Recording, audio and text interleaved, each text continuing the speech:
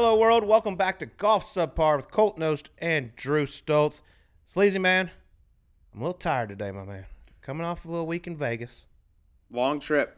You look like death, and I mean that in the best way possible. Like a good death. Well, I don't think that's very nice. That's a long ways. If death looked good, that's what you look like. 4 nights in Sin City. 4 nights, 5 days. But I'm here. I'm ready to rock. But first, we're going to go over to Japan. Hideki Matsuyama wins the Zozo by 5, which looked like, if you didn't watch the golf tournament, it looks like a little bit of a runaway, obviously winning by 5 at the end of the day. But it was actually a little bit of a battle between him and Cameron Tringale going down the stretch on Sunday. Yeah, Cameron Tringale took the lead on the back 9. On the 10th hole, made a birdie, took a one-shot lead over Hideki, made no more birdies the rest of the way, and then 2 bogeys on 17, 18. A little costly in terms of the pocketbook, and then Hideki made a few more birdies, eagle on 18, and then, against Cameron's bogey, it made it look a lot worse than it was. But it was close. And, I mean, Hideki going in, they were talking to him at the start of the week. He was coming off in Vegas the prior week. He's dead last in strokes gained putting. Didn't have quite the best week on the greens. And he said, if my game was a 10 at Augusta National, I'm a 1 right now. So just set the bar extremely low, and then bam, goes out, wins by 5. Yeah, so you never know. It's a tough deal for Hideki, obviously being the face of golf in Japan. Going over there, he is 1,000% the fan favorite. Pretty much every fan they allowed out there on the golf course was watching Hideki Matsuyama. And to go over there and get the W, you got to tip your cap to him because that's absolutely incredible. We were very high on him going into the week. But to go over there and get the job done when all the pressure's on you, I mean, you got to tip the cap to him. That was a hell of a performance. Like I said, you could see he was not confident in his game. I mean, I've never seen Hideki really show much emotion. He was kind of beating himself up a little bit out there. But at the end of the day, it's his 7th PGA Tour win. Now he's only 1 win behind KJ Choi for most wins by an Asian player. And I would go out on a limb and say he's going to pass KJ at some point. Good chance of it. Good chance. One more to tie the record there. But, yeah, his putter was so bad in Vegas, and then you saw him over there. I still thought over the putter, like he looked like he was thinking a lot. It seemed like he stood over the ball for a long time. But it worked, and it just shows how that stuff can switch, week in, week out. But if you look at him at Augusta and how much time he put in on that putter, and then look at him over there, nobody that I can think of changes his hand position as much with his putter as Hideki Matsuyama. His hands look so low. He's got to have multiple putters, I would think, and different lie angles so he can get the putter to sit flat on the ground regardless of where his hands are. But, it just goes to show he always does the, one-handed follow-through, and then the ball goes to 10 feet. There was a ton of that this week. But, when that putter goes, he's tough to beat because tee to green, he's a monster. Yeah, so congratulations, Hideki Matsuyama. All right, Sleaze, now it's time to go to Vegas. 5 days, 4 nights, Sin City. Went up and played with my buddy Ben Lamb, professional poker player and the member guest at Southern Highlands. Fantastic golf course, unbelievable well-run event. Had so much fun, but it didn't come with a price because I'm tired. But I'm going to perform, and it's going to be okay. But I'll take you through the little highlights of the week. Okay. By the way, very long member guest. Wednesday practice round. Thursday was modified alternate shot. No, sorry, not modified alternate shot. It was a shamble. Shamble. Everybody tees off. You pick the best one. You play from there. Okay? We were actually in the second flight, believe that or not. That's nice. My man Ben Lamb carrying a 10 handicap. They had me as a +1. We missed just being in the championship flight by 1 shot, which I wasn't too upset about. No, I guess if you're at the top of your flight, you're giving shots to everybody else you're playing. If you're at the bottom of the championship, you probably get shots from everybody. But the second flight, not bad to be in. Not at all. We go out, we shoot 9 under the first day. Then it's just true best ball on Friday. So everybody, you finish out, you take the best one of the 2, which most of the time was my score for a while, until I did do something I haven't done in a very long time, hit an absolute hosel rocket shank 8-iron off a tee on a par 3. Bad lie. Caught a bad lie off the tee. It happens. By the way, you're in good company. You know who else hoseled one over in Japan? I'll give you a hint. Best iron player on the planet. Colin Morikawa. Correct. So we get confused for each other a lot.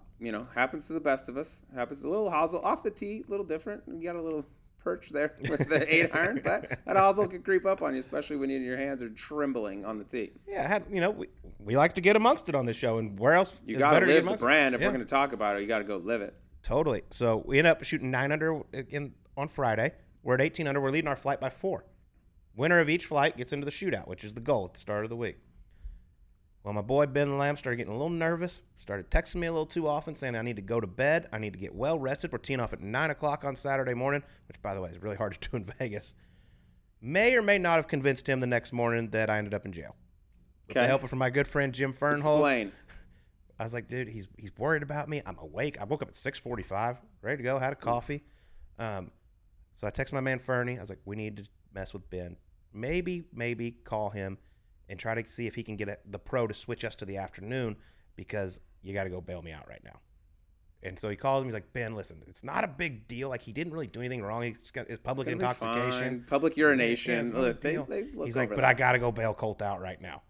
And he's like, are you kidding me? He's freaking out. He's all upset about it and everything. He's texting me. I need you to call me. I'm worried about you. First off, Ben, I haven't been to jail, but I'm pretty sure they don't let you have your phone. Right. I would think. I don't know. I've never been to jail. Take the shoelaces out of your shoes. I'm pretty sure they're not giving you a phone. Yeah. So he starts calling it on text and worried. And finally, I stop. I don't answer at all. I just go to the golf course, and all of a sudden, in comes Ben. I'm like, hey, partner. How we doing? Hey, bud. Don't worry. I got friends. We just had to mess with Ben a little bit. He took it very, very serious all week. He wanted to win. It was a big deal to him. So we got a 4-shot lead going in the last day. Modified alternate shot. We both tee off. We pick which one we want, and then it's alternate shot from there.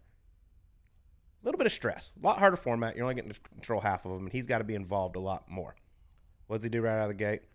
Pumps it out of bounds. I haven't even teed off yet. Okay, we can play my tee shot. I haven't even teed off yet. He goes, Colt, all we got to do is make pars today. Okay? Thanks, Ben. Yeah, thanks. Great advice. 4-shot lead with 9 holes left. Got it. Taylor Montgomery, Korn Ferry Tour player, was nice enough to come out and caddy for us, and he just goes, Ben, shut the fuck up. Let's just play and see what happens. Like, Ben, it's going to be fine. We got it. We don't sit down at a poker table and tell you how to play. Exactly. I said, if I need advice on it when I need to fold, I'll ask you. Don't tell me how to play this game. So I hit it down the middle. He hits a wedge to like 5 feet. I don't even sniff making this thing. And he goes, yep, we're going to lose. We're dead. And he's dead serious. And I was like, dude, just relax. Go on to bogey the next hole. Go on. He's trying to lay up on a par 5 after my tee shot with a 5-iron. He dead tops it. It goes on the toppable club. Yeah, goes on the edge of the bunker. I can't even hit it. I got to pitch it out sideways. He hits the next one in the water. Luckily, net bogey, max score you can make, which we might still be on the 3rd hole if that wasn't the case. And he's all mad, all huffing and puffing. I was like, no, Ben, Taylor and I will take the blame. We should have told you it was 36 yards to cover that bunker you had to hit it over. That was totally our bad. Yeah, dude, you got to know. Taylor should know that as a seasoned professional. Always want the carry number. 39, got to know that. Need to know that.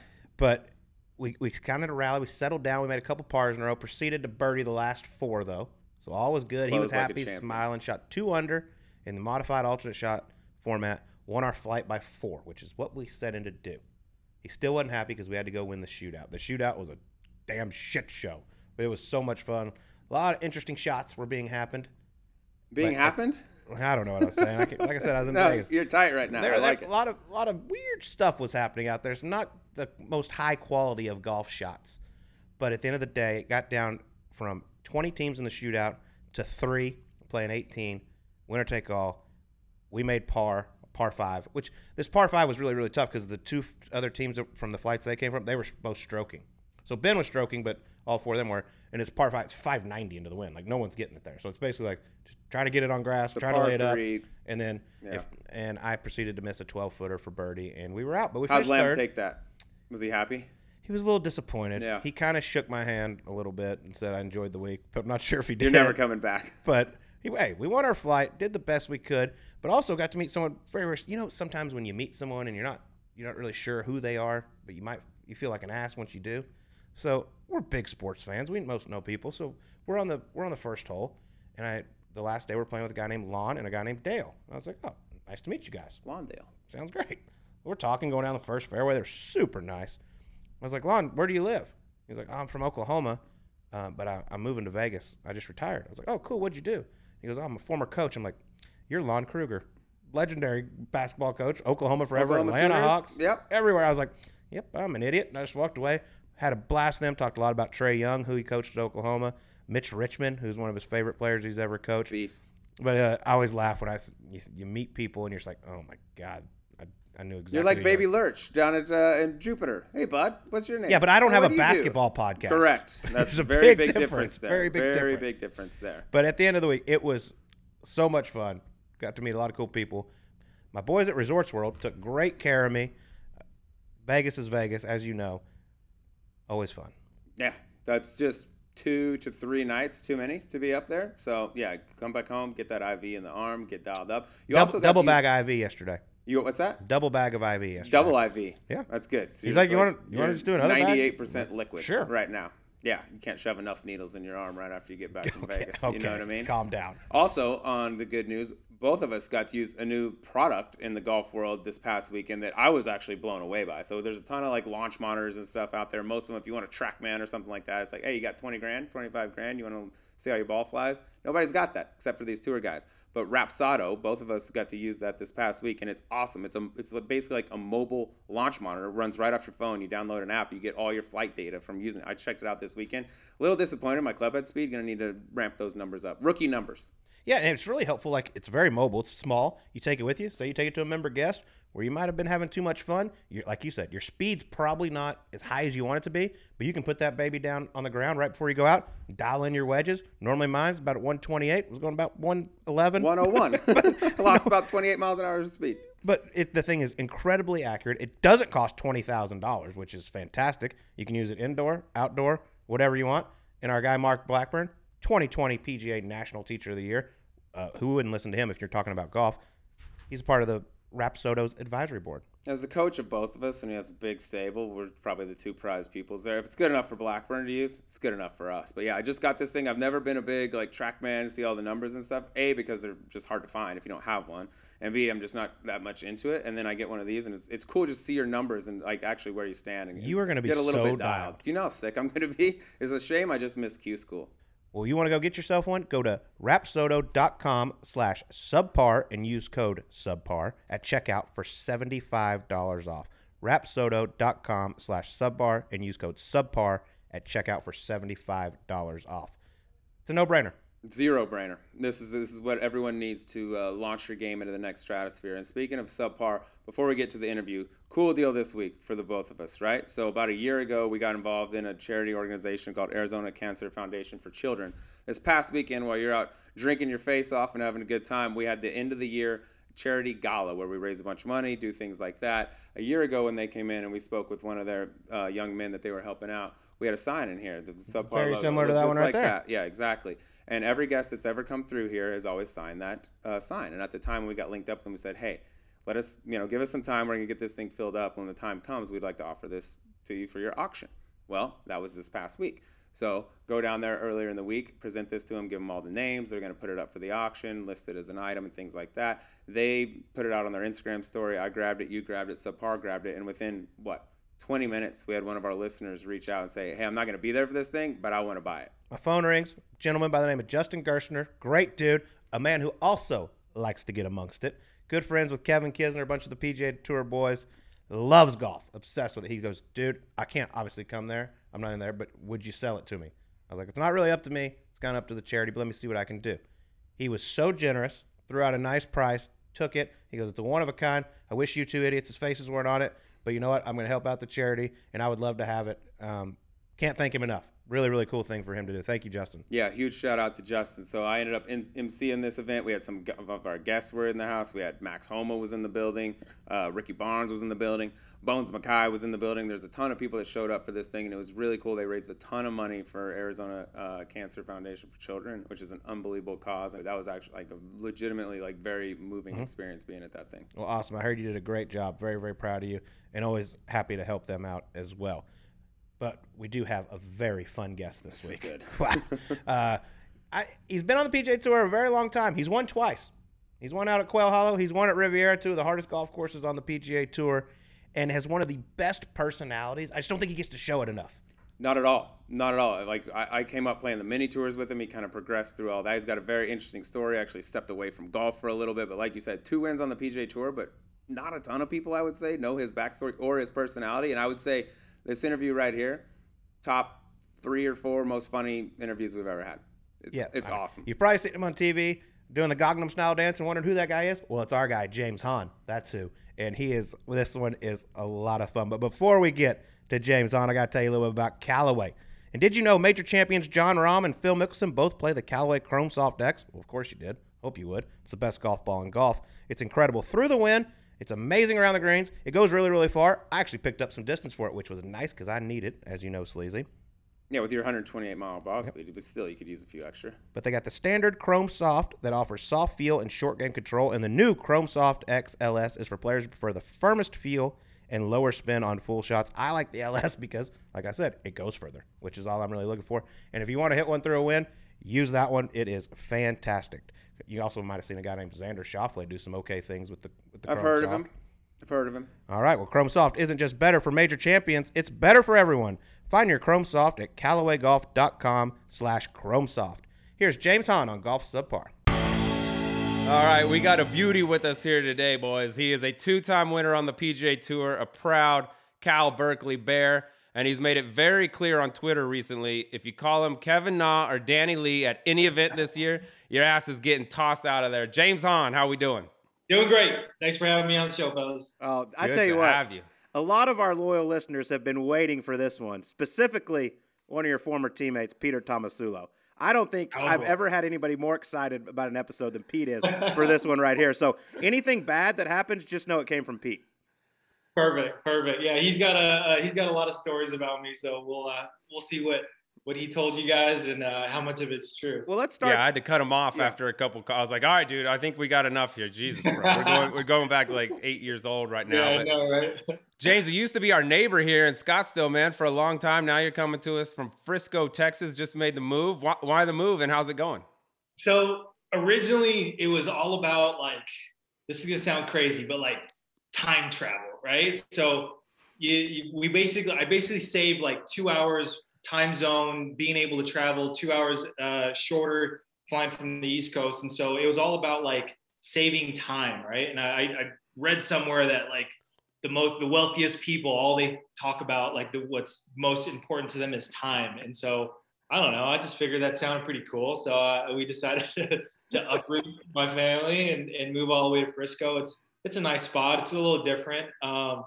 Haven't bought my first pair of cowboy boots yet. Went to my first rodeo a couple weeks ago though, so it's different, man. I don't know if I tell you what, I did not see one Asian guy at the rodeo, so I did feel a little out of place. I'll tell you that, right? But no, I mean it's just different. It's just a different experience, and we're looking forward to it. What did I tell you when you moved there? That you'll be coming back. I will be coming back. Yes, yeah. you will. And, where are you playing and practicing? For 2 months. And yesterday with my wife, we had our first conversation of considering to move back. And you're not even in the winter yet. Like, nice. It's October. It's nice there. I know, right? It's like just wait. 80 degrees outside. Perfect. We're talking about it.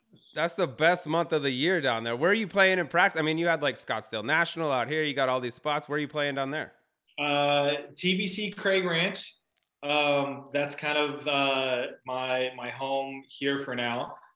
Looked at a couple other golf courses. Old American, went up to General Creek, all these golf courses that, I'm just trying to find a good spot.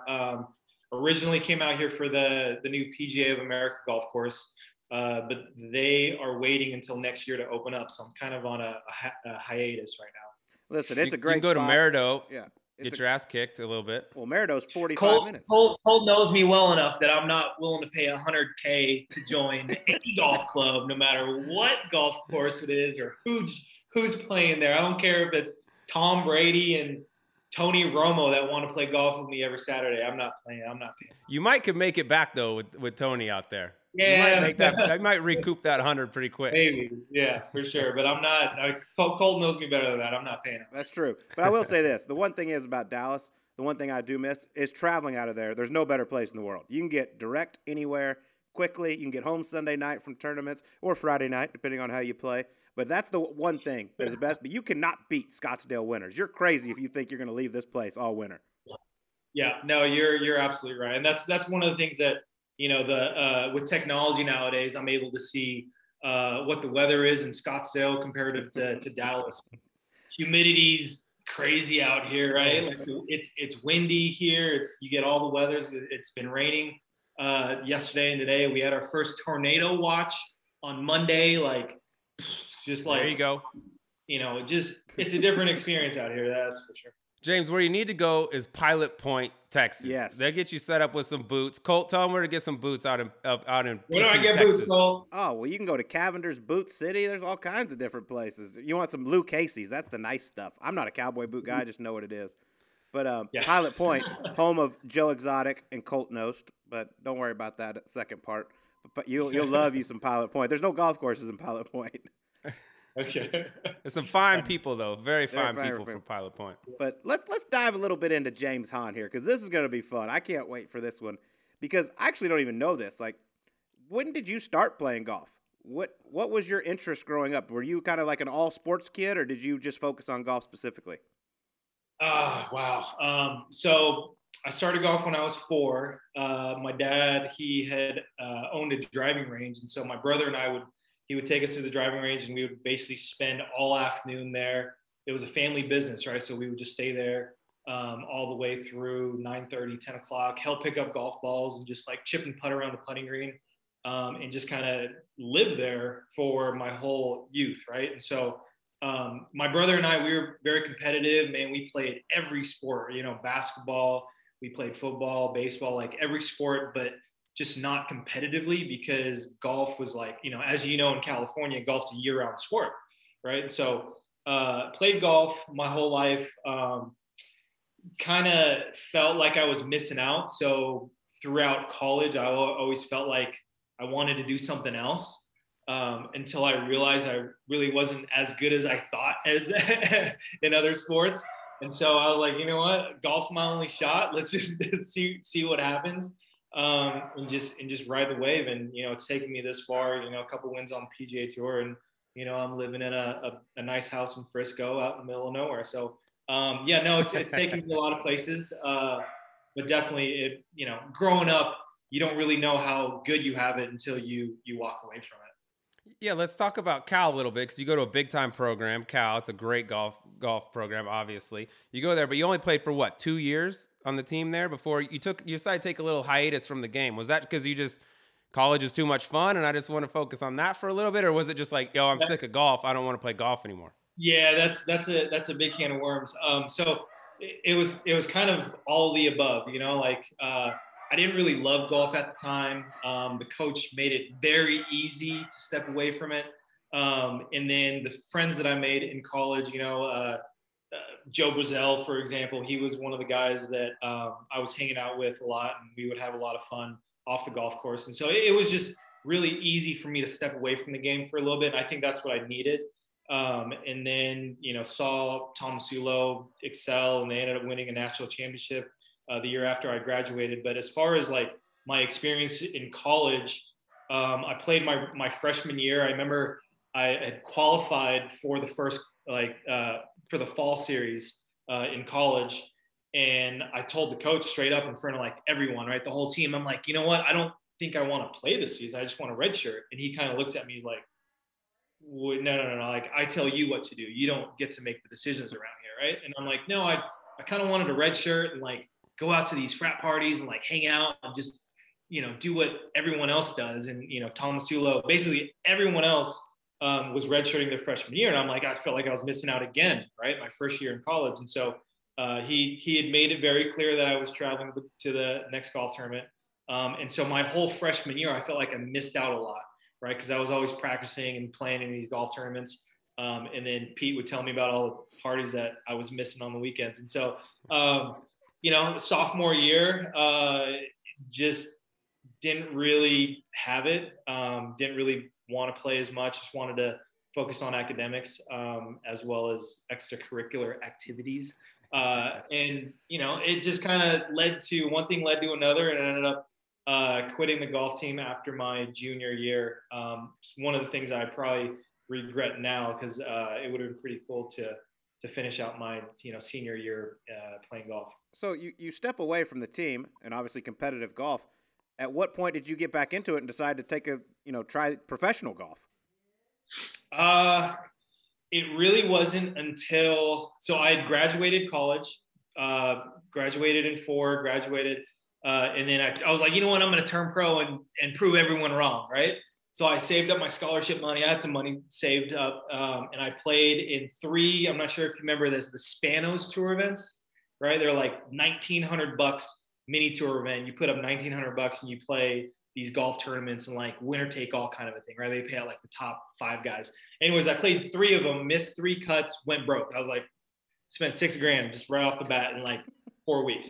And I was like, this might not be for me. So I ended up, I quit again, right? This time because I ran out of money. And then I saw Pete graduate college. So he won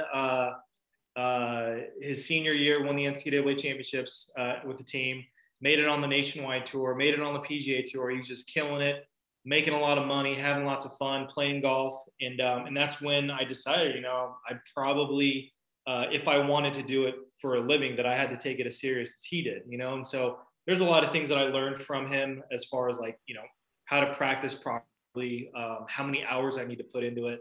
And so I had worked at an advertising agency. Sorry if I'm all over the place. Feel free to ask questions. No, I just want to edit out this complimenting Pete part at the end of it. We're going to edit out every Tomasulo name drop. Yeah. So I had worked. I was like, you know what? I couldn't find a sponsor for 2 years. I mean, no one wanted to sponsor me. And I didn't warrant any sponsor money at all anyways. And so I had worked I worked for an advertising agency for a year, saved up about $30K doing that. Worked at Nordstrom selling women's shoes. That was pretty fun. And then I also worked at a golf course in Richmond and saved up some money there. So basically I saved up enough money where I could sponsor myself for, at least a season, and then played in Korea for a year, played in Canada for 2 years, played on the nationwide tour for 3, and then finally made it to the PGA Tour. If you had to go back right now and do one of those 3 jobs again, which one would you do? Oh. To be honest with you, selling women's shoes, yes, so much fun, right?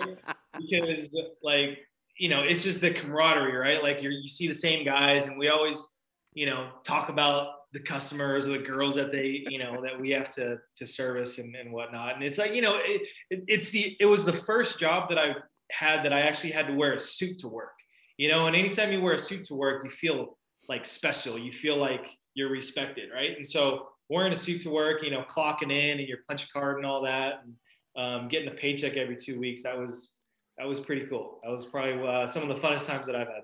Not a bad place to meet some young lady folk as a young man either than the shoe section at Nordstrom's, I would think. Yeah, absolutely. No, wasn't there a big swimmer, a big tall dude at Cal that got you into the shoe? He's like, yo, you should come work he was working at Nordstrom's and did well, and he was the guy that recruited you. Yo, you need to come sell shoes. Yeah, so he recruited me just kind of in between the winter break.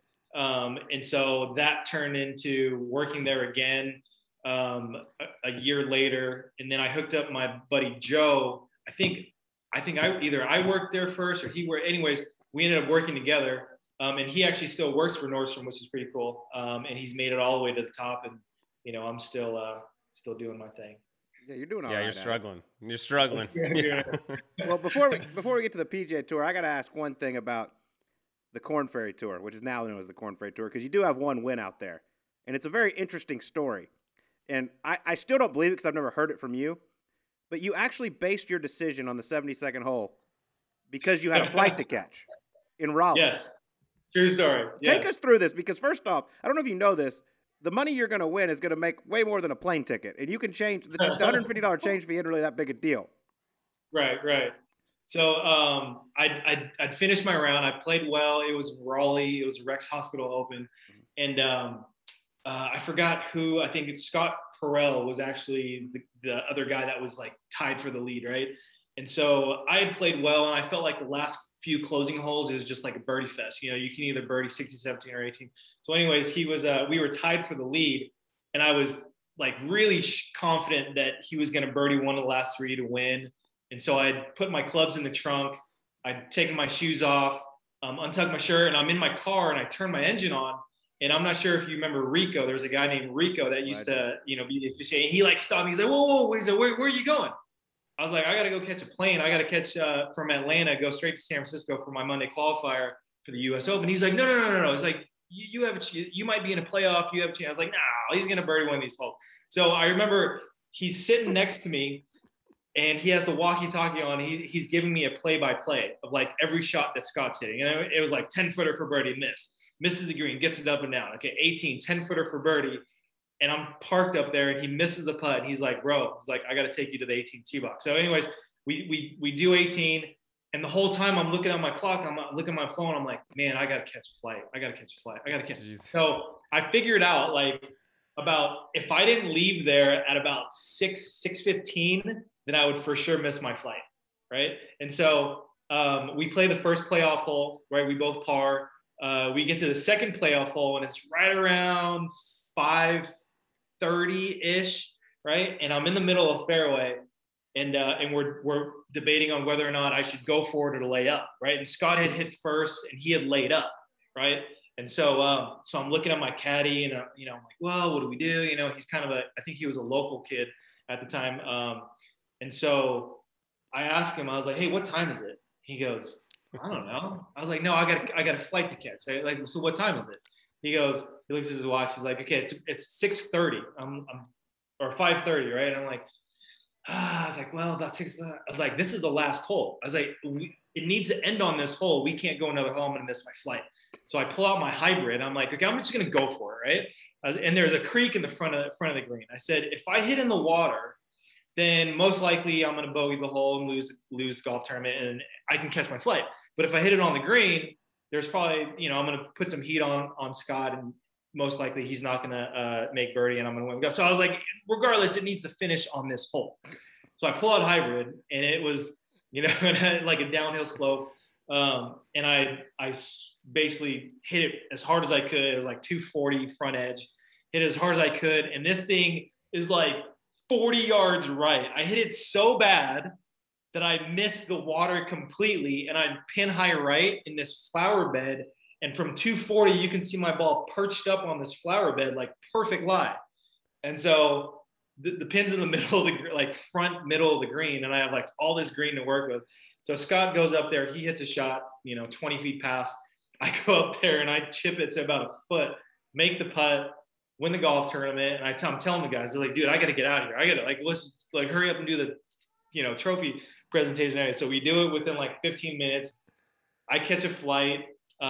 Make it with my clubs all the way to San Francisco, and then play the Monday qualifier off of like 2.5 hours of rest, play 36 holes with my brother caddying for me, and I ended up winning the Monday qualifier for the US Open. So Jesus. kind of a crazy 48 hours. Either get a tour card or make your flight. Yeah, that's a tough decision. Yeah, I can see why you do that. I got one more pre-PGA Tour question, James, because I met you for the first time up in Canada, I think in 2008 was when I was first playing up there. You were up there at the time. I didn't know it, but you were pretty damn close to running out of money and calling it quits in Edmonton of that year. Can you talk about just how close you were to like that maybe potentially being your last pro golf tournament? Right. So I'm in Edmonton.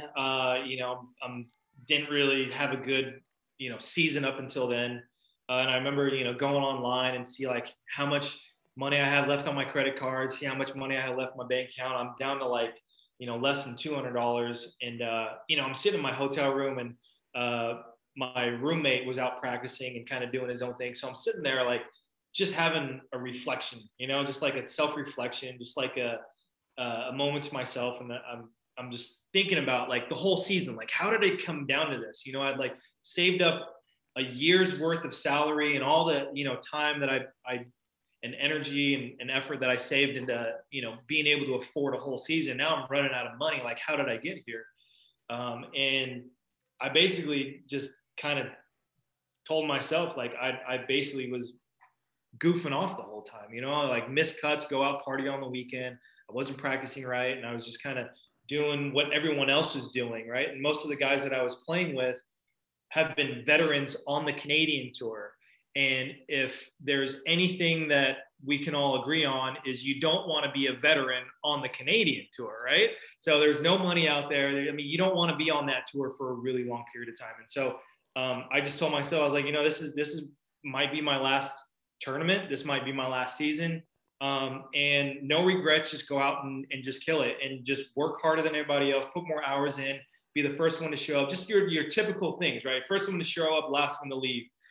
Don't go out on the weekends and all that, and just kind of, do things the right way. And so that week I ended up finishing 8th, made about $3,000, enough for the next golf tournament and the next golf tournament, the next golf tournament. So eventually kept my card that year. And then you fast forward almost 365 days. I'm at that same golf tournament and it was like staying at the same house, right? That I'd stayed in the previous year. And it was like, and I'm in the same room, and I'm like, oh my God, like, did I keep the promise that I had made to myself 365 days ago in this same room? Like, am I that person? Did I, keep my own promise? And honestly, I felt like I did. Like like it was something that I thought about every single day, and it pushed me almost to the breaking point of like, I don't know if I could do this, but I just kept making the sacrifices to be able to afford a season on the Canadian Tour. And then, so that next year in Edmonton, ended up winning the golf tournament, and that boosted me, enough confidence and enough funds to go to Q school and then get my nationwide tour card that year. Yeah, but then you almost bought a bar that night. Yeah.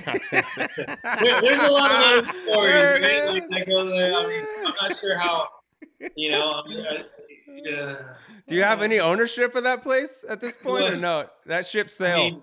Can we say stories like? Can we talk about stories like that? Like, that's what we're here for. In trouble, no, right? Like, this is what we do on this show. We talk about the fun stories. the people. This is such a good story. We don't give a shit. We don't give a shit about your thought process over a 20 Let's get real. This thing is so good. Yes, go. No, I had just won the golf tournament, right, in Edmonton, and we get to Saskatoon. It's the middle of nowhere in Canada. Yes. Right?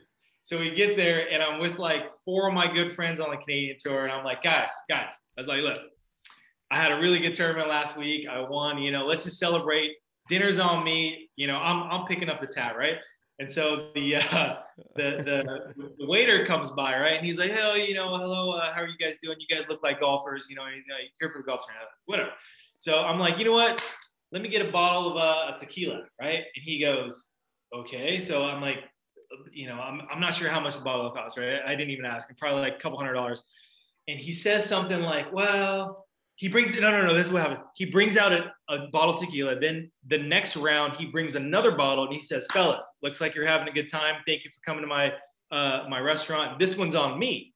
Right. And I get all, I'm a little slurry at this time, and I'm like, no, don't worry about it. I can afford a bottle of tequila, man. I'm so rich, I could buy this whole bar, right? Like I could buy this whole restaurant. And he goes, and he was caddying for Andres Gonzalez at the time. And he goes, actually, sir, I know exactly who you are. I know what tour you play on. And yes, you cannot buy this bar. Please take this bottle of tequila, right? Because, anyone that knows the Canadian Tour knows that, my $19,000 Canadian really turned out to be that much. That is incredible. It's like half my winning check, right? So, I love I'll it buy so this much. whole bar, bro. You don't even know. Actually, I do. You can't buy shit. Actually, no, you can't. You should take this free bottle. Yeah. Oh, it's so good.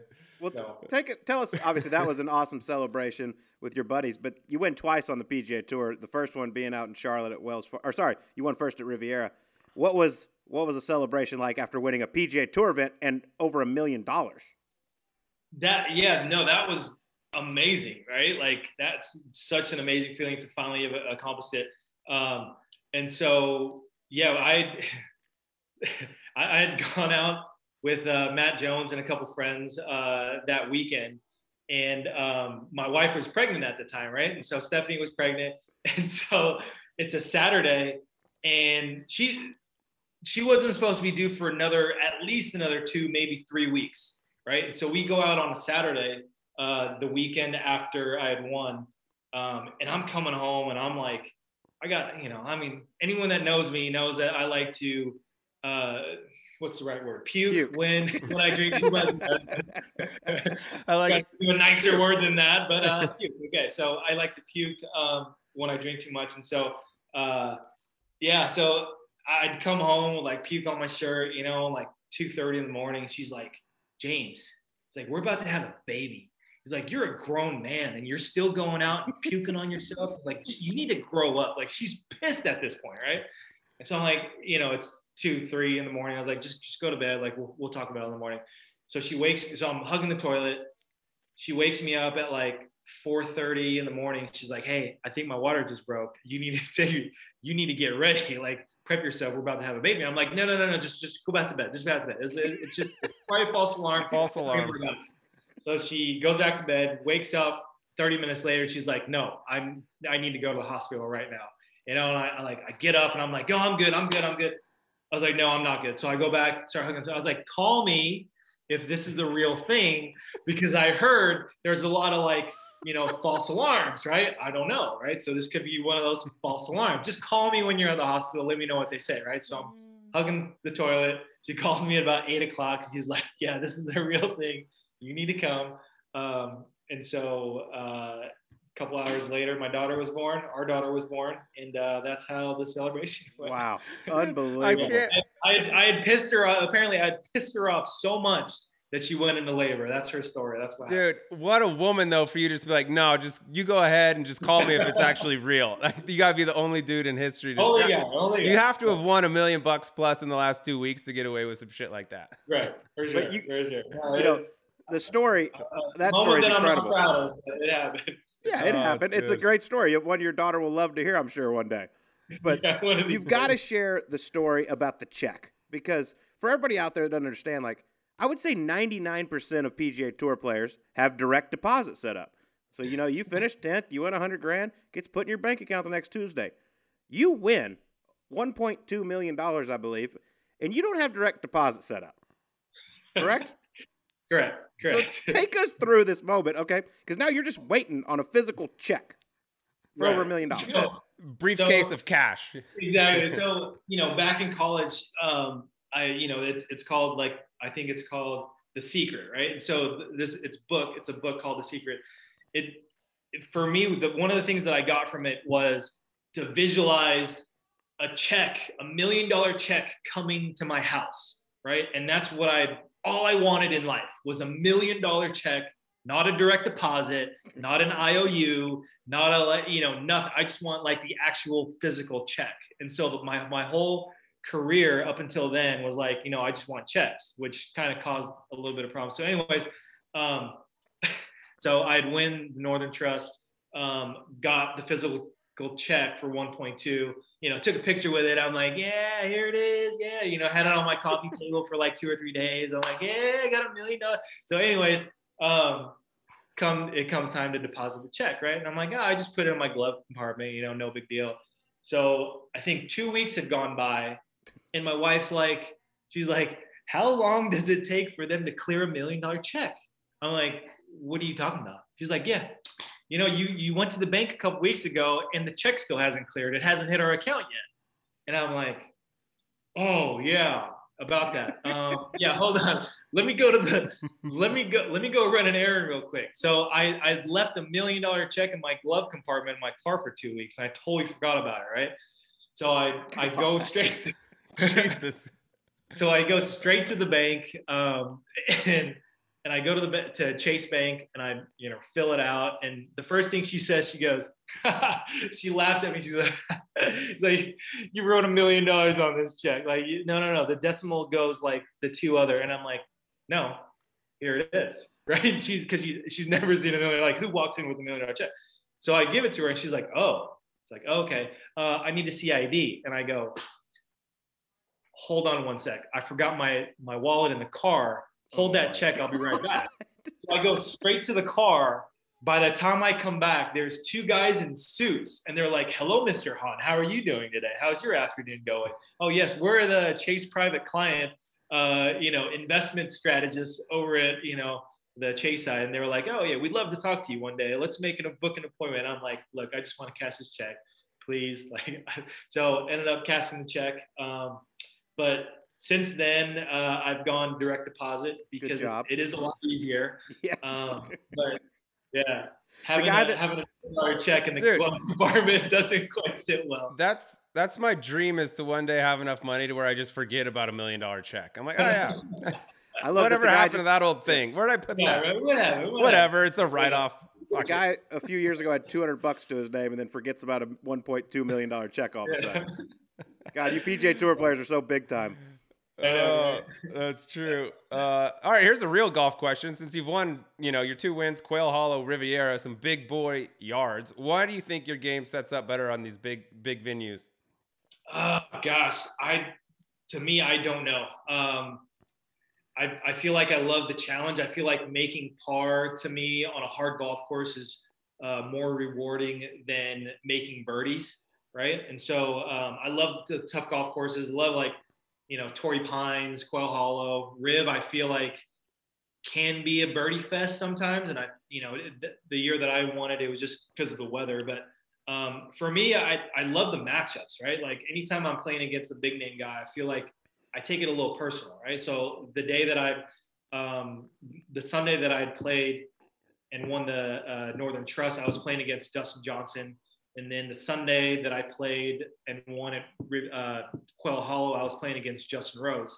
And so for me, I was like, let's be honest, right? Like I would love to play in like a Ryder Cup. I'd love to play in one of those team events. But if I never do, I always felt like those were my opportunities. Like, all right, here we go. Me against Dustin head to head. Me against Justin Rose, like pretending like it's a Ryder Cup match and just going head to head. So for me, it's like I didn't even look at the scoreboard all day at Quail Hollow. I was just going like, all right, I'm 1 up on you, Justin. I'm 2 up on you. Okay, we're back to 1. We're all square now. And I'm like going head to head with them. So on 18, right, I have a 2-stroke lead on Justin Rose, right? I was like, this is great, man. I can still, as long as he doesn't birdie this hole, I can bogey this hole and still beat him by 1, right? So I hit the middle of the fairway. Then I hit it on the green. He hits it to like 30 feet. He goes first and misses the putt. And I'm like, sweet. I was like, I got this in the bag, right? Like I'm going to beat Justin Rose on a Sunday. So I go up there and I like lag up my first putt, right? I really wasn't trying to make it. I lag it to like 4 feet, hit a terrible putt. And then the second putt, I misread it. But, I'm getting up there to like tap it in. But I mark it because I'm like, hey, this is to beat Justin Rose by 1, right? So he pars, I have a bogey putt. And I peek up at the scoreboard. And right there it says James Hahn leader by 1. And I'm like, that was to win the golf tournament. I had no idea. And so I'm like freaking out, like, are you serious? So I have like a little 1-foot tap in. I'm like marking it, lining it up, like doing all my whole routine because, it was kind of a big putt at that point. And so Roberto Castro ended up making par on the last hole. We go into playoff and I beat him in the playoff. But the whole time I wasn't even thinking about winning the golf tournament. I just wanted to beat Justin Rose. Well, I hope you look at leaderboards now. Yeah, no, I do. My God. That's Jeez, unbelievable that you had no swallow. idea. Yeah. But, here's the thing. Ricky Fowler had, I think, a 4, maybe a 5-stroke lead going into Sunday. So everyone thought that Ricky was going to win it that week. And so everyone's like, oh, Ricky, all he has to do is shoot like 1 or 2 under. And I think he ended up shooting like 3, 4 over or something like that. So it was kind of a fluke. Like I think I came back from like maybe 6 or 7 strokes. And so, nobody really thought that I was going to win the golf tournament. And so I just wanted to beat Justin Rose. Well, you did. And if you can't beat the person in your group, you're probably not going to win the golf tournament, right? You should write that in your book. Laser focus. There's no way anyone behind you could ever make any birdies and catch up. Just beat this one dude. Exactly. By the way, that win at Quail Hollow was coming off 8 straight missed cuts, I believe, as well. Right. It just shows you like how fine the line is for PGA Tour players. Like you can be so shitty for a long time, but all of a sudden one little thing clicks and you win a golf tournament. No offense. Absolutely. Just extremely shitty for 8 weeks. Hey, I missed 10 in a row once. It's no big deal. And I didn't win the next week. Ain't shit. Yeah. I miss all of them. Was there anything weird that happened that week, like leading in, that you found or discovered? Or was it just like one of those inexplicable golf things where it's just like, bam, something happens and all of a sudden you're good again? Yeah, so my caddy, his name was Mark Urbanik, who now caddies for Tony Finau. But we had missed 8 straight. And I was like, so I was like, hey, we need to have a huddle.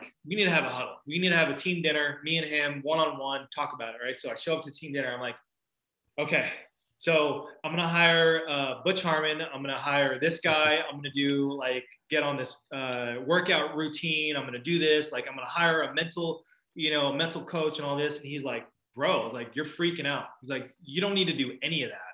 And so we basically sat and talked, and I'm like trying to reinvent the wheel. He had basically said, okay, look, if you didn't have that one mud ball, on hole 3, you probably would make par. You end up making the cut. And he's going through every single golf tournament about how one step here, one step, one bounce here, one mud ball here, one lip in versus a lip out, one up and down, one plug lie away from making like 7 out of 8 cuts. And so it was really close to being a good season. but I was just on the bad side of it, the bad draws and all that stuff. And so we get to Quail, and I'm like, so really, I'm just a foot off, right? Like, 1 foot here, 1 foot there. And I remember like one of the holes, like starting off maybe early on Friday, and we're playing, I'm having a good round going, right? And I'm like, hey Mark, hold on, like I stop and I move him over 1 foot. And he goes, what was that all about? And I was like, hey, that's our 1 foot. I think we're on the good side now, right?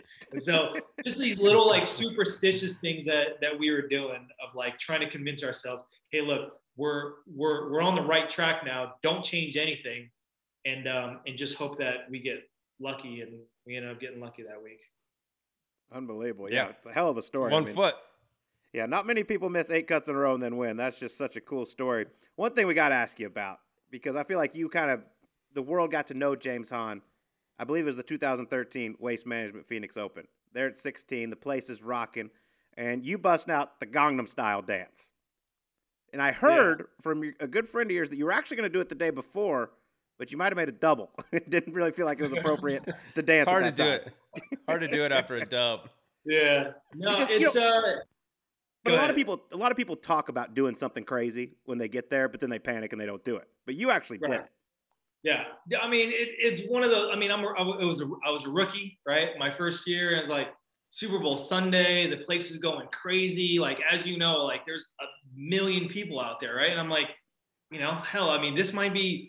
So I deal with like low self-esteem at times, and so I was telling myself like, hey, this might be the only chance that I get. If I lose my card my rookie year and I'm done, like this is the one moment that I have to like do whatever I want to do, right? The stage is mine. And so going into it, I mean, West Coast swing early in the season, I'm like, this is my only chance to do this. Like, I'm going to do it, right? And so every day I'm trying to make birdie, get a little too aggressive and make bogey, right? And so it came down to the last day on Sunday, and it was crazy. So many people were there.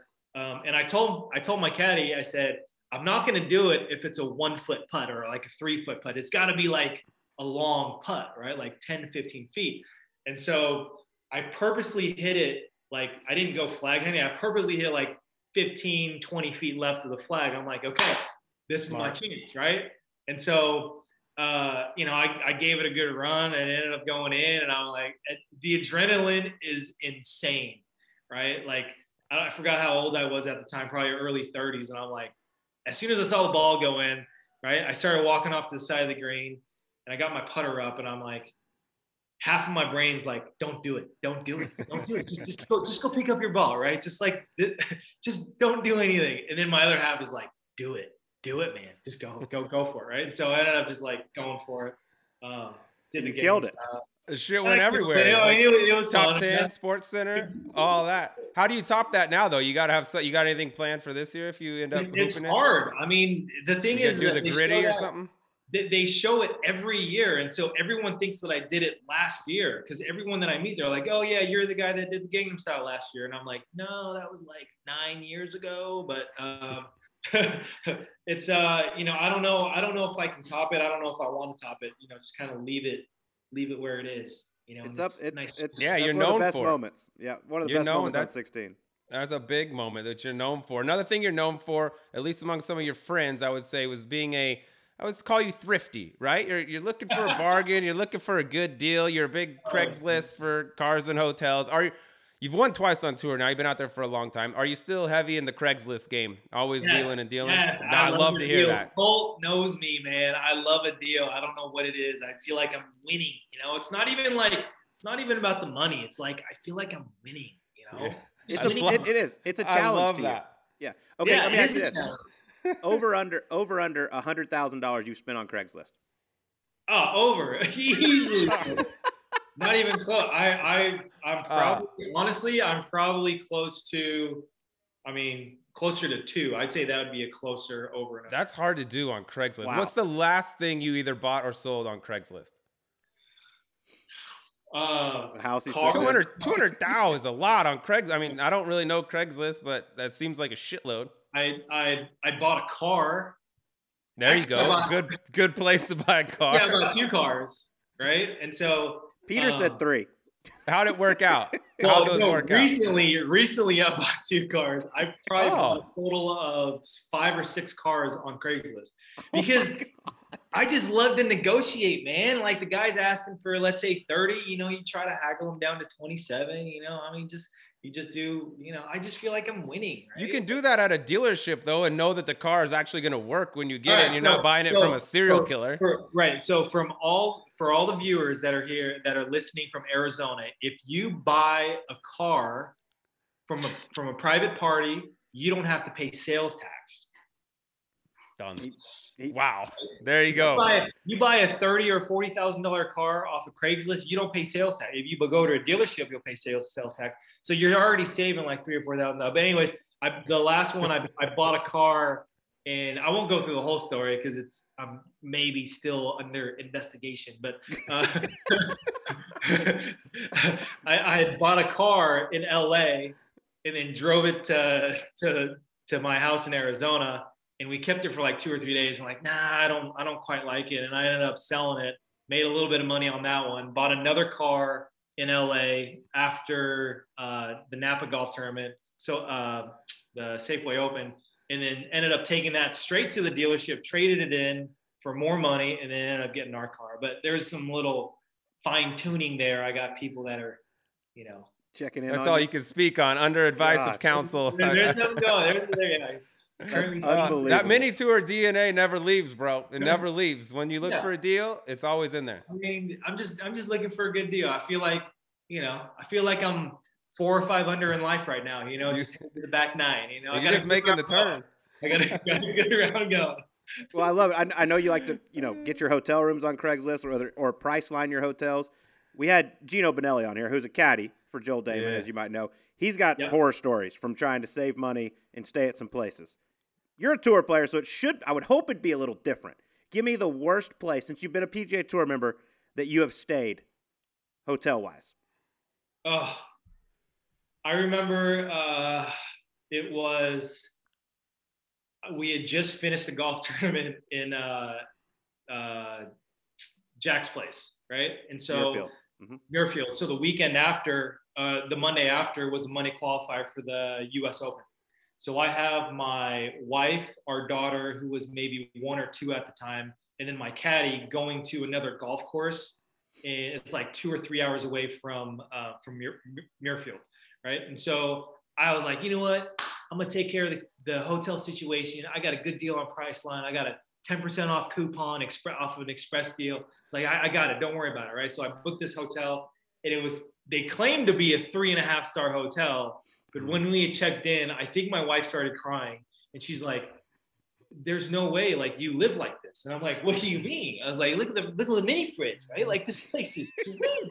And she's like crying. She's like, "I refuse to stay here." And then I get a knock on the door, da da da da, and it's Brett Waldman was caddying for me for the money, and he goes, "Are you serious, bro?" I was like, "What's wrong?" He goes, "This is the worst hotel I've ever stayed at." I'm like, "Dude, it's a 3.5-star hotel. They got a swimming pool out in the back if you want to go swim." And he's like, "Dude, this place is ghetto. Like this is like the dirtiest, grimiest hotel a caddy's ever stayed in." And I'm like, "No, you guys stay in like pretty bad places." He's like, "No, this is he like refused to stay there."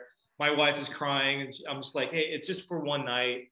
I feel bad, but yeah, we've had a couple of those situations where 3.5 stars. It's got a pool.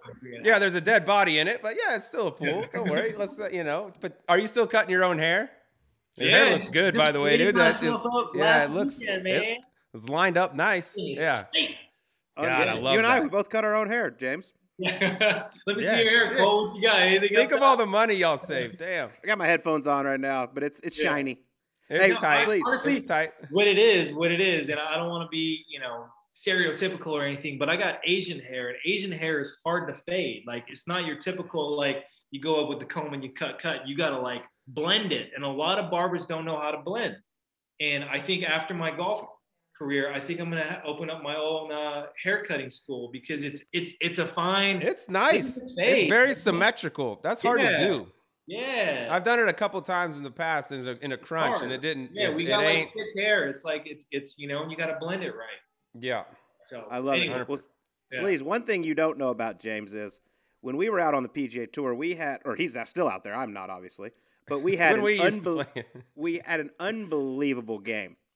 Him, myself, Peter Tomasulo, and Luke List. We played this stupid game where first person to say hi to each other each day. Okay, I heard about this. Yeah, this game got so competitive. So if whoever was first got $5 from everybody. So it was borderline. It would interrupt your practice, and you would pay attention to other guys' tee time to go around and strategize how you could be the first person.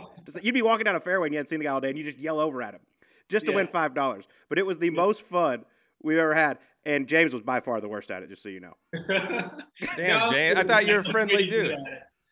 So it started off, right? So Tomasulo and I, like, we were just having dinner, and I'm like, hey, I was like, you know what kind of irritates me on this tour? I was like, people, like, we have locker rooms, right? And like people that you're right next to week in and week out, like you see them, you play with them, like you practice with them, but they never say hi to you in the locker room. And that pissed me off. I was like, I see these guys every day and they don't say hi. And I'm like, hey, Brian, what's, you know, and they look and they blew. I'm like, are you serious? Like, you don't even say hi to people. So I told that to Pete, and I'm like, hey, we should have a game. I was like, whoever says hi to the other person first gets $5. The other man has to pay $5, like cash. And so we're like, all right, that's a good game. But little do we know that it would last like, what, 4 or 5 years? Like, it lasted a long time. Like, it lasted a long time. Like, we still played it every once in a while, you know, to this day. But yeah, it's a fun game. I mean, my best memory was like, I'm in Springfield playing a golf tournament, and I hit my approach shot, and I'm on the green. I'm walking up to the 18th green with my putter, and I see Pete warming up. And so, like, I run over to the driving range, and I sneak behind a tree, and I go, hey, Pete, and I yell out. The whole range turns around, like, what, like, he really just wanted to say hi. You guys are really good friends. Yeah. And I run back, and Pete's just like, oh, man, yeah, you got me. You know, like, kind of that inside. There's a lot of dumb shit that goes on out there. You got a lot of time together. You got to figure out a way to make it entertaining, and that's what we did. Yeah, $5. That shit. That's worth a lot. You know? $5 tax exempt. Exactly. No sales tax on that either. Who was the Brian that wasn't saying hi to you? Sounds like Brian Harmon, right? Falls right by Han. Is that Brian Harmon? Is he not saying hi? Come on, Brian. You want to call him out right now? No calling him out. Brian, dude, we got to get Brian saying hello a little bit more. We'll talk to him. Yeah, like, we'll seriously. fix this. We'll fix this. You're gonna get a it. really cheerful. Brian doesn't say hi. Hello. Yeah, it had to be Harmon. It's right next to Han. Brian Gay's close. Oh, that's too. Yeah, funny. you might be sandwiched by Brian. Yeah. Oh, that's great. You're gonna get one from Harmon. All right.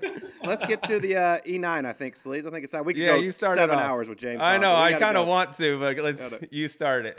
All right, we do this with everyone, James. E9, 9 fun questions about James Hahn. We'd ask this one to everyone. You can trade lives with anyone, dead or alive, for a day. Who would it be? You. Jesus, that's not true. That is not true. Yes, I want to be you for a day. Woo, you're going to puke a lot.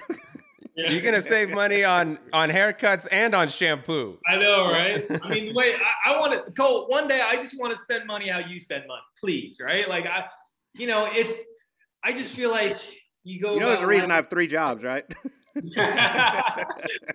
Right. But you make it look so much fun. It is fun. It is fun. It is a lot of fun. That's the first time anyone has answered either myself or Sleaze.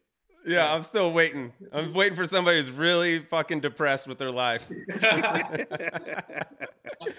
All right, next one. Here's another good one about par 5s. Do you still play a game of paper, rock, scissors, decide whether you go for the green in 2? This was all time, by the way. I do not. That one didn't turn out that well that day. But tell that story, though. It's so good. Tour championship, a good friend of mine, Dong, he was caddying for me. And he's the best. He was, like, adamant about, like, laying up. And I'm like, no, I'm going to go for it. He goes, that's what's wrong with you, man. You always want to go for it. I'm like, no, that's what's wrong with you. You always want to lay up. We're arguing. We're like, he's like, I'm not letting you hit the 3-wood. I'm like, well, I'm not hitting an iron. And we're sitting there, and we're like, we look at each other, we're like, paper, rock, scissors? He's like, yeah. Okay.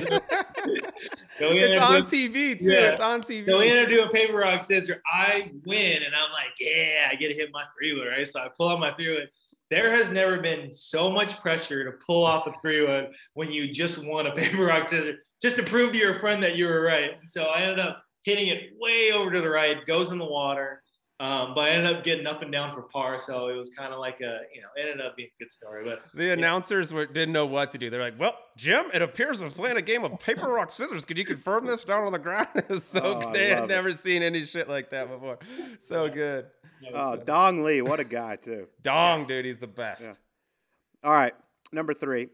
We mentioned earlier you're always looking for a deal on hotel rooms. You've won twice on the PGA Tour. You got plenty of money. Each week, the tour sets aside a block of rooms. How many wins is it going to take before you actually pay the tour rate and just have your agent book a room? Never.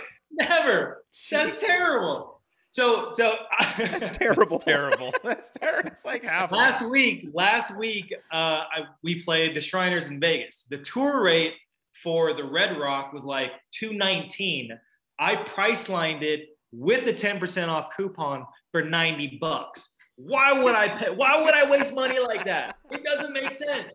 It doesn't make sense. And I told the guys, I told the PGA Tour guys, like, hey, I should be your negotiator for like the tour hotel. I was like, you guys are ripping off all your players. I was like, I could save you easily $200,000 in just like, hotel fees. I was actually kind of mad about that. But what if you're trying to get the Red Rocks? What if you'd have gotten something else? No. I'm so good at it. I I can tell you exactly what hotel you're going It'll to see how many stars are in the area, and if it's the only one, then you know. See, yeah. He knows. I mean, it's a guarantee. Like, I'm so good, Cole. I can tell you exactly what hotel. For I mean, $90 $90 and $219 a night, that's a big difference. So I'll give it to you That's on a that huge one. difference. A So little that's a lot different. of hands of blackjack. Yeah. A little different. Yeah. A little different than your friend's wedding where you saved $15 and stayed 5 miles down the road away from everybody. Yeah.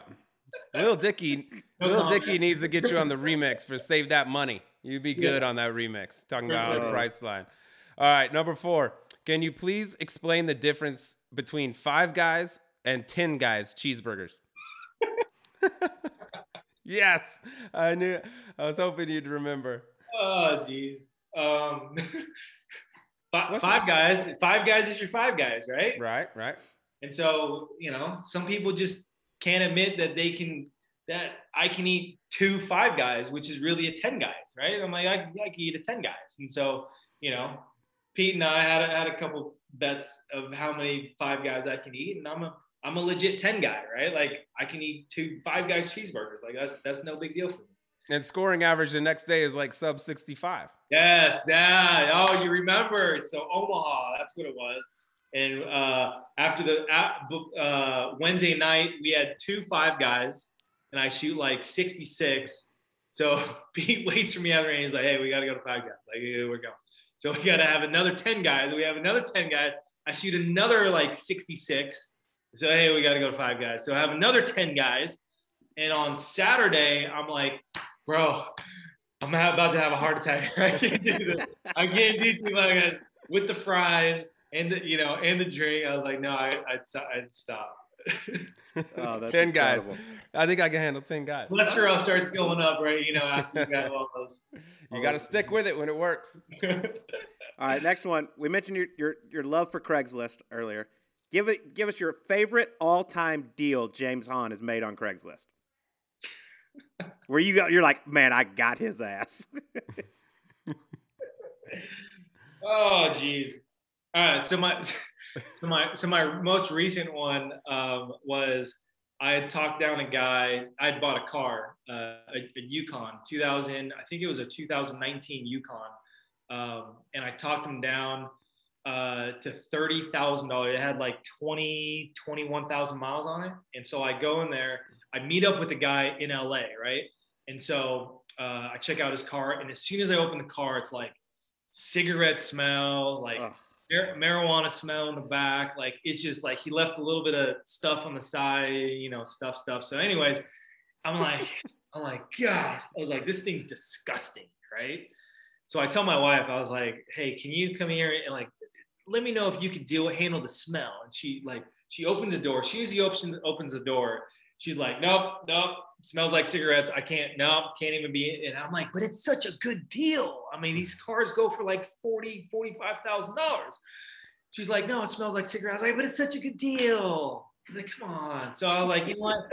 I'll take this one, right? Let me just take this one real quick. So I ended up paying actually he cut it down another $1,000. So $29,000 for the Yukon. I drove it straight back to Scottsdale, right? So the next morning, I got like all the windows open and I'm washing the car, like detailing the inside and everything. And she comes out, and as soon as she opens the door, she like shuts the door. She's like, James, the whole garage smells like cigarettes now. Like, just get rid of this car. Like, this is the worst purchase you've ever made. I was like, I just spent an hour like detailing and waxing it. Let me just pull it outside. So I pull it outside. My neighbors come over, right? I just spent about an hour and a half detailing it. My neighbors come over like, oh, hey, got a new car. I was like, yeah, got a new ride. So she opens up the wife opens up the trunk, and she's like, whoa. She's like, is that what I think it is? I'm like, what do you smell? She's like, is that marijuana?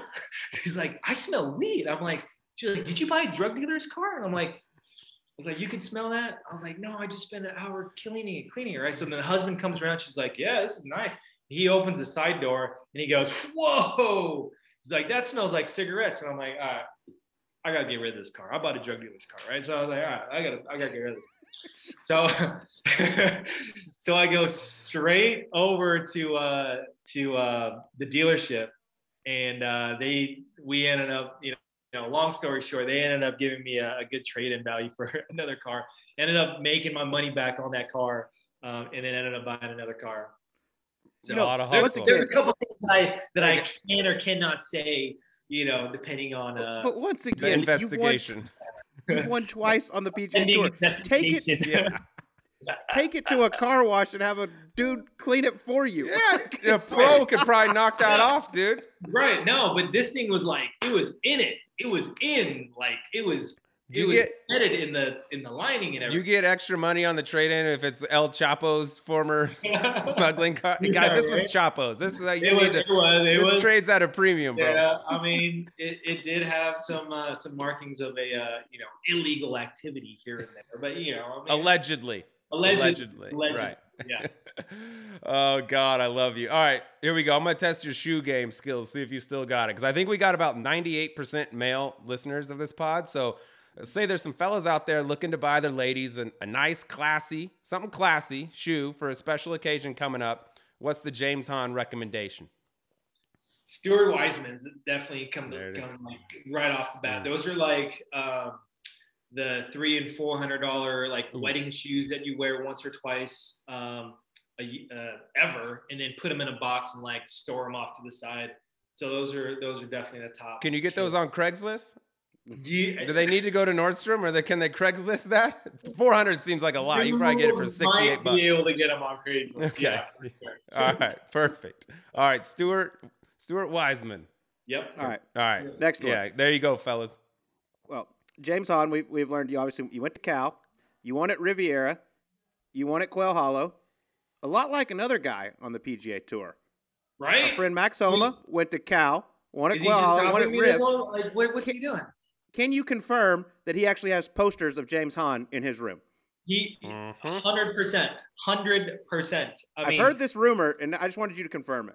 He has my James Hahn rookie card like in his like, under his pillow that he looks at every night. I mean, the only thing different now is that he has his third PGA Tour win. Congrats to Max, but I mean, can you be any more of a copycat? Like seriously, It's unbelievable. Be original. Right? Be your Identity own man, theft. Max. Identity theft is not a joke, Max. Yeah.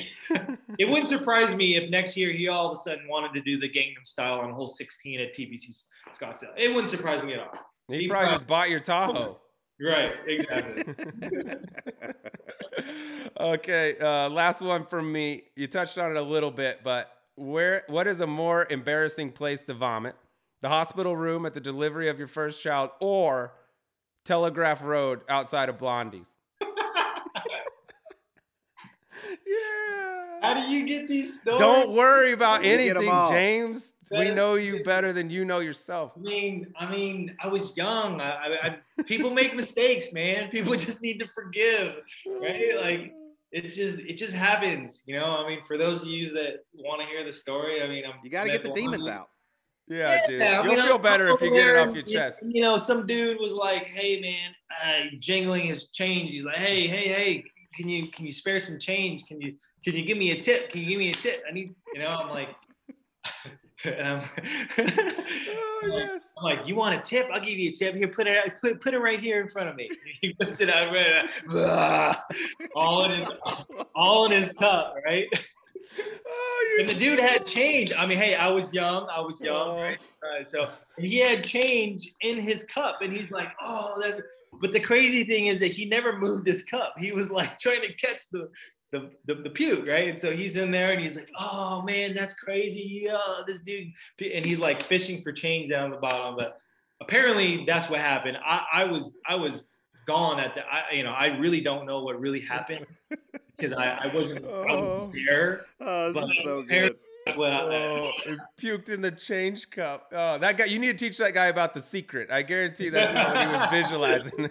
exactly. He's not visualizing about that. You feeling. gotta, yeah. You can't envision puke in your cup, bro. Right, You're doing exactly. it wrong. That's what. Oh, that is. It's All right, last one. You You ready? guys are This is getting it. canceled off of these stories, man. You guys, No, dude, you're perfect. You're gaining so many Terrible. fans. Oh, dude, people are gonna love this. But They're this is the gonna last love one. Ready? All right. I need you for this one. All right. What hurt worse? Your multiple hole playoff loss at the Sony Open to Patton Kizzire, or when the fake club promoter ripped you off on Craigslist? This is a good one too, dude. This is my favorite. This is a great one.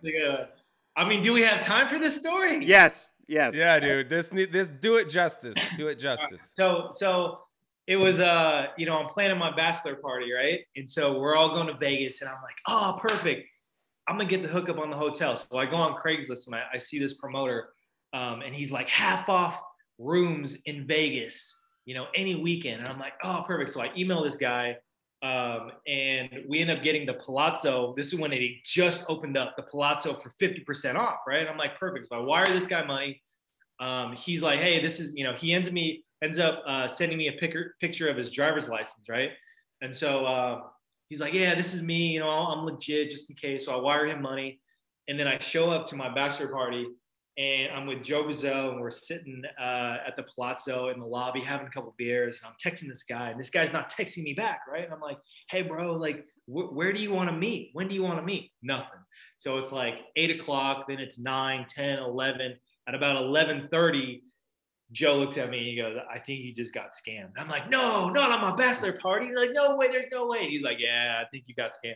So we ended up walking down to the Venetian. We got two or three rooms at the Venetian, ended up having a good time. And so I'm like, man, I just got scammed. I think it was like $600 that I got scammed. And so I'm sitting at home. And then the following weekend, I'm doing a photo shoot for Travis Matthew, right? And so I'm talking to Travis Brasher. I'm like, hey, where are we doing it at? And he sends me the address. And I was like, you know what? I was like, I think the guy sent me his driver's license, right? That also said like some city down in Southern California, which I'm going to be flying to, right? And so I Googled his house, and it's like 20 minutes away from the photo shoot. And I'm like, so I call up Brasher, and I'm like, hey, Brasher. I was like, hey, I'm going to be a little late. I need to go handle some business real quick. I'm going to go to this guy's house, knock on his door, and ask for my money back, right? So I'm going to be a little late. So I fly, I get a rental car, and I fly, and I'm in front of this dude's house, right? And I call a buddy of mine, and I say, hey, look, tell him the whole story. This is what's going down. If I don't call you back in 15 minutes, it probably means that I got shot or this guy stabbed me or I'm being kidnapped. So just call the cops, right? So I'm like, I don't know what's going to happen, right? I'm just going to knock on this dude's door and ask for my money back, right? And so I go across the street, and the guy's washing his car, and I tell him the same thing. I was like, hey, this dude across the street scammed me for $600. I'm here to get my money. In case he shoots me, can you please call the cops? And the guy, yeah. No, I think they're good people, right? And so I knock on the door, right? And I hear a dog barking. So I get a little scared. Sounded like a small dog. Never ended up seeing the dog, but I got a little scared. I'm like, all right. So no one's home. So I go back in my car, and I'm like, shit. I was like, I don't know what to do, man. Should I stay here? Should I not stay here? And so I go back to the email, and I'm seeing the dude's profile on his driver's license, right? And his name was Brian Lee, right? And anybody who's Korean knows that Lee's a Korean or a Chinese name, right? But he looked Korean, right? And it was like Brian Lee. He was like 5'6", 135 pounds, right? And I'm like, dude, I could totally take this dude, right? I'm like, oh, I'm way bigger than this guy, right? And so as soon as I sit down and I'm on my phone, I see a truck pulling up, a pickup truck that pulls into the driveway, okay? And then this dude looked like he was like 6'4", 190, almost 200 pounds. And I'm like, damn, Brian grew. He got big and small. I was like, I don't know if I can take him, right? So I'm like, it's just me and him. So I was like, this is my chance. I was like, all right, I'm going to go get it, right? So I close my door and I run up to him. And I was like, my best chance is if he doesn't get out of the car, right? So he opens his door and I pin him inside. I'm like, hey, man. I was like, hey, you know who I am? He goes, no. Like totally like calm, casual. I was like, does James Hahn sound familiar? He goes, no. He's like, who are you? I'm like, man, you stole $600 from me, man, for my bachelor party. I'm here to get my money back. And he goes, wait, what's your name again? I was like, James Hahn, man. Well, I'll be emailing you. Are you Brian Kim? And he goes, no, I'm his brother, Michael. Right. And I'm like, oh, well, let me tell you what happened. Your brother took $600 from me and I'm here to get my money back. And he goes, no, really? And so I let him out of the car. And so I'm talking to him and he seems super nice. And he ends up calling his brother, right? He's like, yeah, we'll get to the bottom of it. If he doesn't give you your money, I'm going to make him give you your money, right? So he calls him on the phone. And while the phone's ringing, I'm telling him, I was like, hey, tell him the cops are at your house too, right? Like just feeding him all this stuff. So he goes, hey, Brian, hey, so the cops were at our front door. He said you scammed some guy from like a Vegas hotel rooms or something like that. Like what's going on? And he goes, yeah. You know what? Let me call you right back. So he hangs up. 2 seconds later, my phone starts blowing up. He calls me and I pick up and I'm like, hey, what's going on? I was like, oh, so you finally return phone calls. He goes, totally missed. I lost my phone. Sorry, forgot to get back to you. And he's like, yeah, I'm gonna give you your money back. And I was like, you know what? I was like, yeah, I want my money back. I already called the cops. They're probably at your front door, knocking on your house right now. And so, long story short, I talked to the guy. His mom ends up coming in, right? And now that I know they're Korean, like you got to bow to your elders, right? So the mom comes in. And then she like waves at me. She's like, "Oh, hi!" Like, "Oh, you're Brian's, Michael's friend." And I'm like saying hi to her and everything. And then the brother was like, "Hey, that's messed up." Yeah. Oh no. So I'm telling the guys like, "Hey, I'm Korean too." I was like, "We don't do that to each other, right? Like, you don't scam the Korean people, right? Like, it's in the blood. Like, it's in the Korean law." Right? Like you can't do that. Right? And so he was like, yeah, you're right. He's like, you know what? If he doesn't give you your money back, just come back to the house. I'll give you $600. So I was like, all right. So then I ended up insane. So I ended up going to the photo shoot. Next morning, checked my account, had my $600 back wired to my account. Bam! Don't mess with and James I'm still Hahn. winning. And if you are gonna mess with him, I'm gonna come to your house. Don't send a picture of your driver's license to him. Yeah, that should be like scamming 101. Don't send your actual driver's license out. But yeah, exactly. That's such a good story. Awesome. Oh my God, I love James, it. James, you are the best. We could do this for 4 hours and just go through all these stories. But dude, thank you so much for sitting down with us. We had a blast with you. Thank you for having me. Sorry, some of these stories are a little PG 13, but hopefully your listeners are okay with it, and they will love it. They're gonna love you. They're gonna love you. So sorry I'm not sorry. How about that? No, you were fantastic. Love it. Thank you, Jimmy. Job. Appreciate it, guys. Thanks for having me. Appreciate you. See you, buddy. All right, well, that was James Hahn on Golf Sub Parslays. That was up there with Mike Commodore for most I've ever laughed on an episode. Yeah, we had a lot of dirt, I would call it, on James Hahn. We know where to go with that one, but some of these stories, the Craigslist stuff, it's like I said, once you got the mini tour DNA in you and you're trying to stretch $1, it's hard to get out of that. And he's won twice now on the PGA Tour, made a bunch of money, and yet still doing it. He'll never forget his days. The shoe salesman at Nordstrom's, which, by the way, he got in that gig because, I guess this big, tall swimmer at Cal went in there and started selling shoes and was just, I guess he was doing fairly well for himself in multiple ways, and said, "Hey, dude, you got to come down here and do this." And sure enough, there he goes. Hung up the clubs for a while and went to sell shoes. His story is unbelievable. It's just such a cool ride that he's been on. I mean, from from playing well on the Canadian Tour to thinking he can buy a bar that night when they're out celebrating. Which I don't know if you know this, but $19,000 doesn't buy too many bars. Yeah, especially when it's getting double taxed. They're going to tax you Canada, tax you. The guy's like, no, you can't actually buy this bar. I know exactly where you play, know exactly what you made, but I am going to bring you a free bottle of tequila. Maybe just say yes and say thank you. Yeah, but the man, he is a stripe show out there. He swings it beautifully. Like I said, he's one of the best guys you can get paired with when you're out there.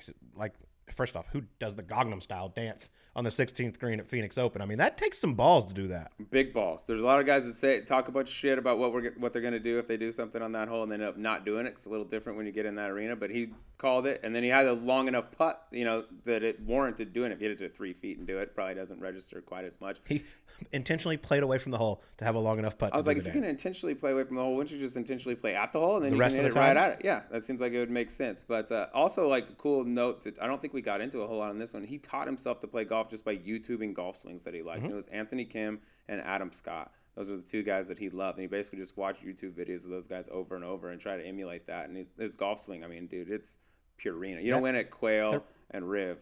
Yeah, there might be a reason for that, though. It's because what we learned through that episode is he doesn't really like to spend money, so maybe he just didn't want to pay a swing coach. Teachers are full of shit. I'm going to learn everything I know from Adam Scott right here. But I've watched a shitload of YouTube videos. I've watched Ben Hogan more than anybody. I never swing anything like him, so he's just a little quicker picking it up. It's because you can't wear one of those hats. That's true.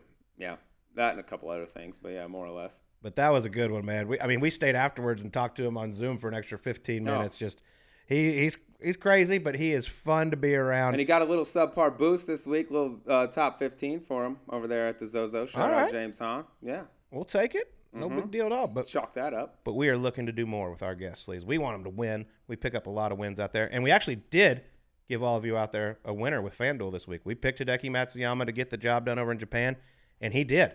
So free chicken. That's it.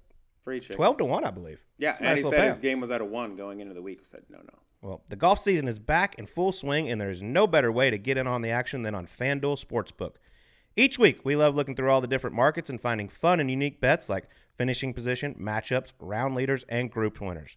And don't worry, if you missed out on getting your bets in before the tournament starts, they have live betting options all throughout the weekend, so you can always make every moment more. Sleaze, I know that's one of your favorites. You like that live action. Love that live action. And also, I love my new favorite thing, same game parlay. You want to hear a little something? Hit my first one ever this weekend. Did you? Whatever. Not a big deal. Yes, in the what NFL. What game? Tell me. NFL. Rams. Lions had a little three-way. It involved Cooper Kupp, obviously, clipped that easy, and both the quarterbacks. And so a little chicken for the sleeves on the same game parlay. I love those things. But you can also do player props, futures, whatever bet you're looking for. Live betting, like you said, super easy to live in if you see something you like. And then the odds boost and specials, too. Always getting something where you can get a little boost from the boys over at FanDuel. And when you hit a same-game parlay like you did, you get paid within 2 hours. It's incredible. I'm addicted to these same-game parlays because you don't have to wait like all day. You normally bet a parlay. It's like, all right, I got the morning game, afternoon, evening. You need to know where you stand. It's the same game. Bam. Quick. I love it. I love it. I love it. Well, right now, FanDuel is letting you place your first bet risk-free up to $1,000.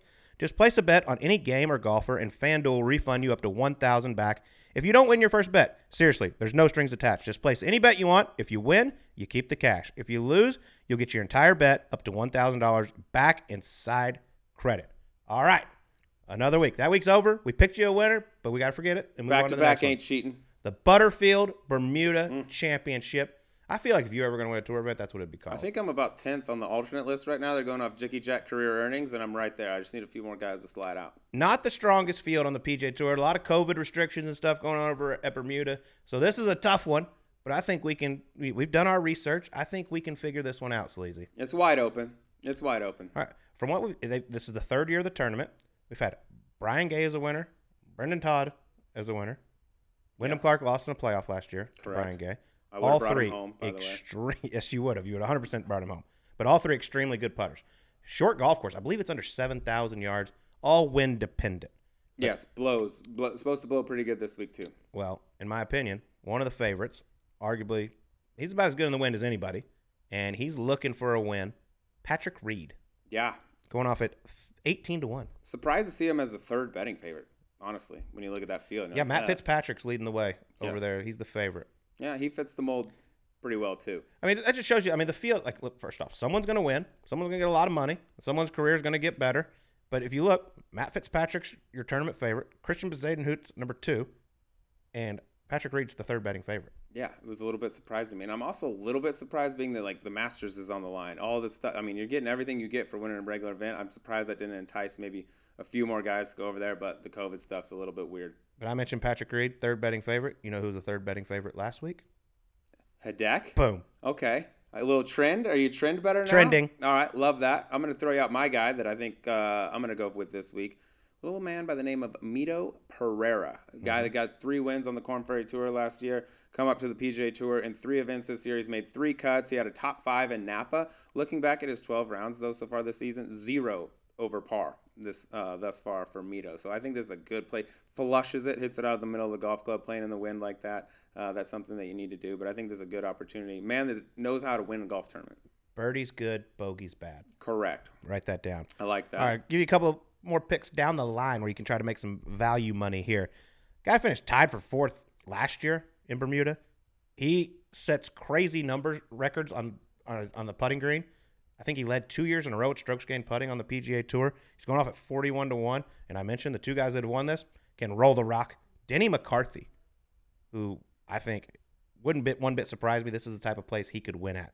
You go a little further down the list, this is total disrespect, and I'm not sure if something's going on or if he's hurt. I don't understand it, but he's played this tournament twice. He's finished tied for 3rd, and he won last year. Brian Gay's 80-1. Yeah, and he's pissed off because he just got kicked off the one flight that flies into Bermuda. He's going to have a little chip on his shoulder. You hear about that? There's a little flight going down there. They're overweight on the plane. So, like, hey, they come back. We're going to need somebody to get off. And then somehow they decided it should be Brian Gay, who probably weighs 149 pounds. Like, that's you. You're the reason we're overweight. Go ahead and back up. Oh, by the way, you're defending champ? Yeah, tough break.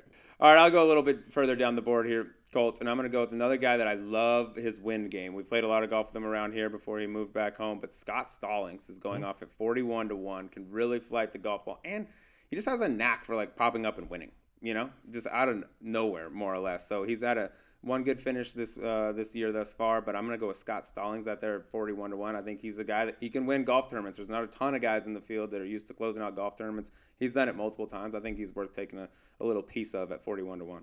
All right, well, time to make some more money with FanDuel and Subpar. And if you've never tried FanDuel Sportsbook, what are you waiting for?